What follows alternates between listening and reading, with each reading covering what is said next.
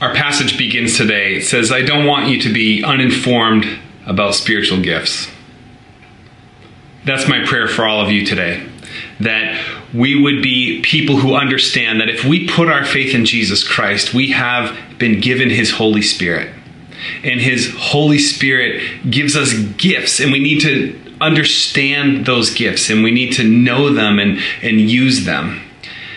I said it last week that it's our hope that as people of faith, we're not just looking to get through this season or just to survive this time of crisis. We believe that we are people who can be more than conquerors in Jesus Christ because God is for us, because nothing can separate us from His love, so that during this season, we might actually grow to be stronger. And He is calling us to be victorious in this season, not just survivors. And we're excited about that. And if you right now, if you're hurting bad, I want to encourage you. I want you to make sure that you're finding a way, perhaps, that you can serve others right now. Because I believe fully that when we serve others, we experience the grace of God and we experience the power of God in powerful ways. And it's healing for us and it's cathartic for us to use our spiritual gifts to serve others. So, serving others may not cure all of your fears and your anxieties right now, and I'm not claiming that it will, but I really want to encourage you to try and see if perhaps this is going to be part of how God is working in and through you, that you might find hope and healing in this season. And it's a very difficult situation for all of us. But because God has gifted His people to love and to serve one another with the spiritual gifts that He gives, we can experience that and celebrate that together. So today, I want to look at 5 aspects of spiritual gifts, 5 common aspects of spiritual gifts that we might better understand and use these gifts that God has given us. Let's take a look at these 5 things. The first is a common source of the gifts. Verse 4 says there are different kinds of gifts, but the same Spirit distributes them. There are different kinds of service, but the same Lord. There are different kinds of working, but in all of them and in everyone, it is the same God at work. God is the source. God is the giver of these good gifts. And when we talk about spiritual gifts, the ones that God gives us, it's different than just our natural abilities. And God gives us those as well. And everybody has different talents and natural abilities. But a spiritual gift is a special gift that God gives specifically for you to use, for others to benefit from, for His specific purposes. I mean, some people are just born just so talented, and I work with really talented people, and it blows my mind how they're just talented with music and talented with technology, and they're just talented in so many ways. But with a spiritual gift, it's about the power of God's Holy Spirit. So I don't know if you've ever experienced, 2 people could sing the exact same song, and one person might be more talented than the other person, but somehow, maybe somebody who's less talented, God is using it for you more powerfully. Or if somebody encourages you, if you've ever experienced that, God uses the encouragement of somebody in your life in a way that's greater even than the words that were said. That person might have the spiritual gift of encouragement because you're just so filled up. There's no way to calculate that the words that they spoke would have such a powerful impact on you. When we use our spiritual gifts, the impact and the power of it is far greater than anything we could do with just our natural talents and abilities. Although our spiritual gifts and our talents and abilities may look very similar because God is giving them individually to us. And we use those terms fairly interchangeably. Somebody's gifted or they're talented. But they're all different for different people, but God is the giver. He is the common source of all these things. So we don't need to have gift envy. Somebody has a gift that I wanted to have, or what we sometimes call gift projection, where you say, if if I'm gifted at something, how come other people aren't serving the way that I am? Because this is very fulfilling for me. But we got to remember that it's the common source, not that the gifts are all the same, but they are all coming from God, and He has a good purpose for them. And I want you to know today that God has uniquely gifted you by the power of His Holy Spirit. He is the common source.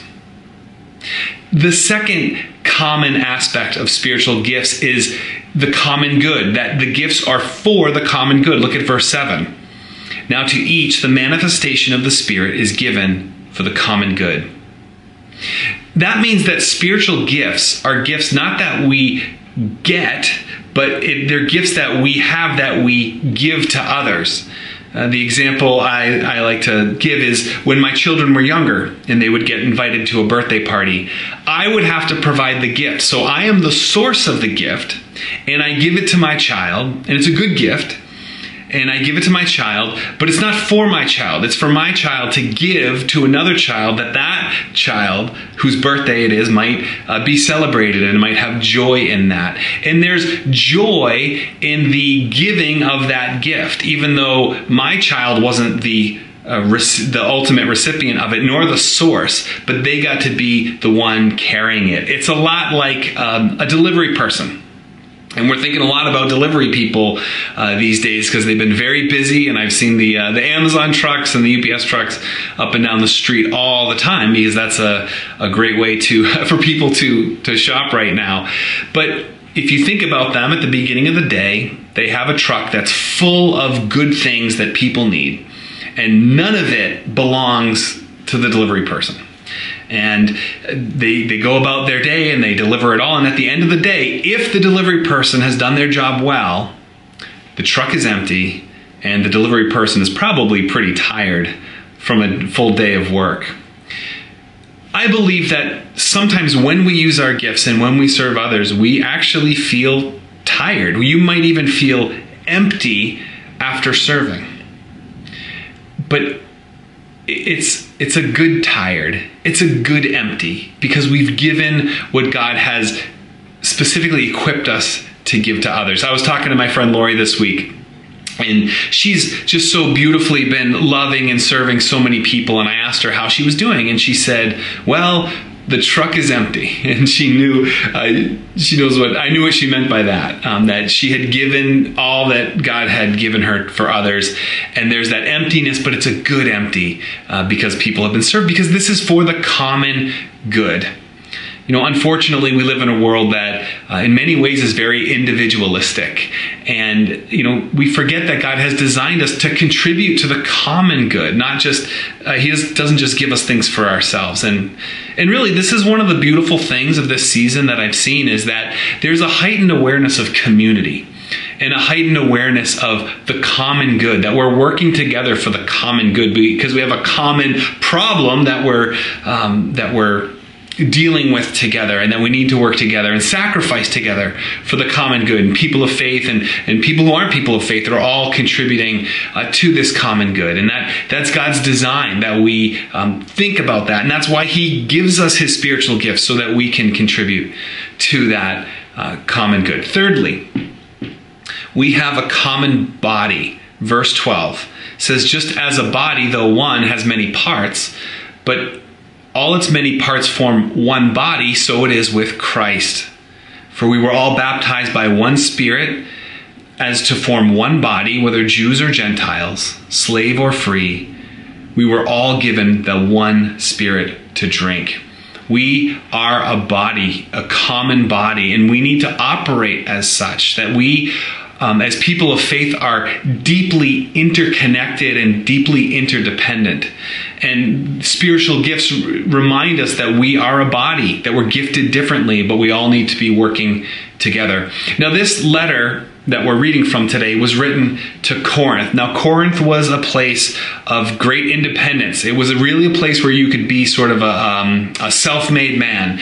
And what it was that some years before this letter was written, the whole city of Corinth was completely destroyed, and the city was being rebuilt, and there was a lot of opportunity. There was a lot of entrepreneurship. There was a lot of new things that if you worked hard, you really could get ahead. It was a very hyper-individualistic kind of a society. For us too, we live in a society that in many ways is very individualistic, even hyper-individualistic. And people have gravitated towards spirituality that is very individualistic. And the two main expressions of that I see, sort of kind of lumping into big groups here, but one is the group that I would call the spiritual but not religious group. These are people who say, well, I'm a spiritual person, but I don't need the church. I don't need this, the community part of this. And these are people who say, hey, whatever works for you spiritually, you go for that. And it's very informal and it's very individualistic. And people in this I'm spiritual but not religious group tend to believe that all organized religion basically teaches the same thing. And some believe that traditional religions, may be helpful sometimes, but actually might even be harmful in certain situations. And we, though, as Christians, we know that not all religions are just the same. We know that God is not just whoever you want him to be. We believe that God is God, and he has revealed himself. He's made himself known, particularly in the person of Jesus Christ and in the work of Jesus Christ. And Jesus said, I am the way. Nobody comes to the Father except through me, that Jesus is the way, the only way. And we need to experience Jesus. And Jesus has called us as people of faith to be a body. It's not this individualistic spirituality. So that's one sort of individualistic expression of faith. The other group is a group that I would call the I love Jesus but not the church group. These are Christians who maybe have experienced hurt from their church experience, or maybe they haven't been hurt, but they feel like the church is just a place where church is just going to be irrelevant to their expression of their faith in Jesus. They don't see it as a place where they're going to genuinely grow or be nurtured or find genuine accountability or community in any way. And in some ways, churches, maybe we haven't done our job to help, be that body that will build one another up. But if we are people, even if we put our faith in Jesus, if we are people who reject the church, we're rejecting the body of Christ. We are rejecting God's design for how we are to live together. And the only reason that anybody knows about Jesus in the first place is because of the body. It's because his followers preserve the teachings about Jesus and Jesus' teaching and the testimony of Jesus' work. And we've shared that through the generations of who Jesus was and what Jesus accomplished. We can't reject the very source of our knowledge of Jesus. If the Bible was anti-church or anti-organized religion, that's news. That's news to the writers of the Bible. It's just not in there. We are a common body, and we need to be together. And again, right now, this is a time when we're being together online and in different ways, but we need to be connected to one another. And in our text here, this common body is, we are one body, whether Jews or Gentiles, slave or free. Ethnic diversity, socioeconomic diversity, we celebrate these things because we're all different parts of one body that God has called to be together. And he's gifted that body to be the body. Fourthly, we have common concerns. So as God has gifted us to be this body and has given us these spiritual gifts, we have common concerns. Look at verse 25. There should be no division in the body, but that its parts should have equal concern for each other. If one part suffers, every part suffers with it. If one part is honored, every part rejoices with it. Now you are the body of Christ, and each one of you is part of it. And we're feeling this right now in different ways. That we are gifted to love and serve one another, but we're serving each other through both great joys and great sorrows. This week I had such a high point of joy. I got to do a wedding this week on Wednesday, and there was two families deeply connected to the life of this church, and this young couple, just wonderful couple. They both love Jesus Christ and just a young couple of faith. And their wedding got canceled because of the current situation, and they said, you know what, forget it, let's just get married on Wednesday. And they planned a whole wedding in 1 week, and I had the honor of officiating and celebrating that with them. It was just a high point of joy in the midst of everything that's going on. But there's other families who are facing sadness right now and loss, including death.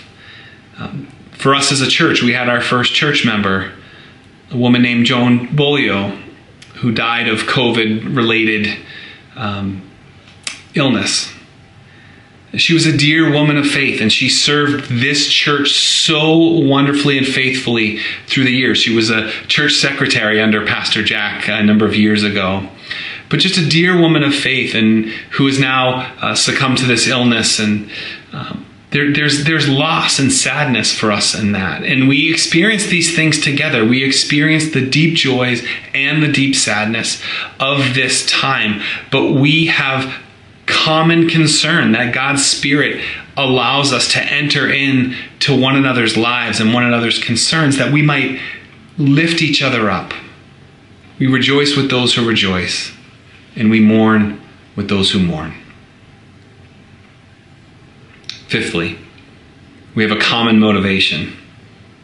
And that motivation is love. And that brings us to chapter 13, verse 1. Very famous passage of Scripture says, if I speak in the tongues of men or angels, but do not have love, I am only a resounding gong or a clanging cymbal. If I have the gift of prophecy and can fathom all mysteries and all knowledge, and if I have faith that can move mountains, but do not have love, I am nothing. If I give all I possess to the poor and give over my body to hardship that I may boast, but do not have love, I gain nothing. No matter how you are gifted and no matter how wonderfully you use those gifts, the motivation for using them, the spiritual gifts God has given you, our motivation is love. And we share that because our motivation of love is God's love for us. Scripture says God demonstrates his own love for us in this, that while we were still sinners, Christ died for us. That he lived the life that we could never live. He came to be a servant, the God of the universe, to serve us even to death on a cross. And in that death, he takes on our sin and our brokenness and our selfishness and all the effects of sin. And he dies, and it dies with him. And it's paid for in his death. And he rises to new life that we can have new life in him. And he loved us that much to serve us in that way. And there's a lot of motivations for us to serve each other, but that is the ultimate motivation. I like to describe it like this. I love using this illustration. For those of you who know me, I've said it 100 times, but if I were to bring my wife flowers, she could ask me, oh, why are you bringing me flowers? There are a lot of motivations that could cause me to want to bring her flowers. And when she asks me, oh, why did you bring me these flowers? I could say, well, I'm afraid of you.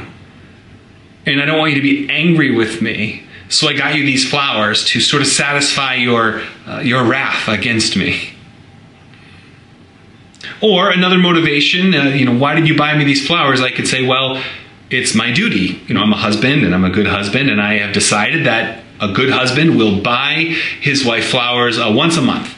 And it's the middle of April and it's time for flowers, and here are your flowers, and I'm a good husband. It's my duty. Not a great motivation.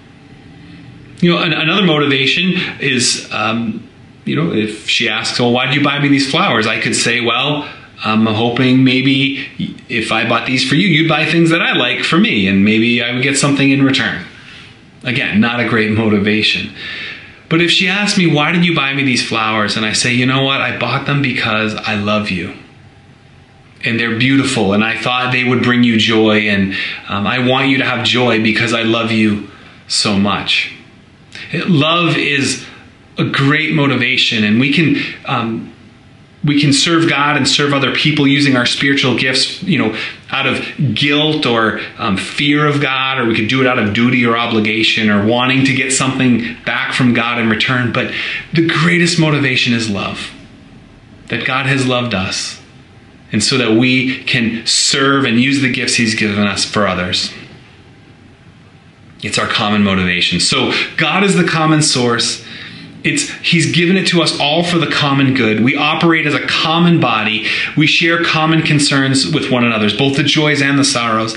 And we have this common motivation, the greatest motivation, the greatest gift. It's love. So as we go about our week this week, I encourage you, find your place to serve and use those gifts that God has given you. We have tools as a church, tools and resources to help people find and discover their spiritual gifts. So contact us, email me, email the church office, connect with us. We'd love to engage with you and help you to use those resources to perhaps find your gift in your place of service. Also, the other thing that we've started recently is we're doing some volunteer matching. There's a lot of people who are in great need right now, and they need help with errands, and they need help with just basic tasks or shopping and things like that. There's other people who really want to help, and they want to get out and run those errands and do those things. And we're trying to match people who want to help with people who have great needs. And so again, we encourage you to just contact the church and email us if you're on either end of that, that we might just be the body together and serve one another and live this out beautifully. Let us pray together. Father God, thank you that you are a good gift giver. And by the power of your Spirit, you've equipped each of us to have those gifts, to know and to serve you and to serve one another's, Lord. So I pray that in this season, we all have various needs, Lord, but I just pray that we would be known and that we would be famous as people who are serving one another during a great time of need, Lord. Be glorified in that. Be glorified in your church. We pray in Jesus' name. Amen.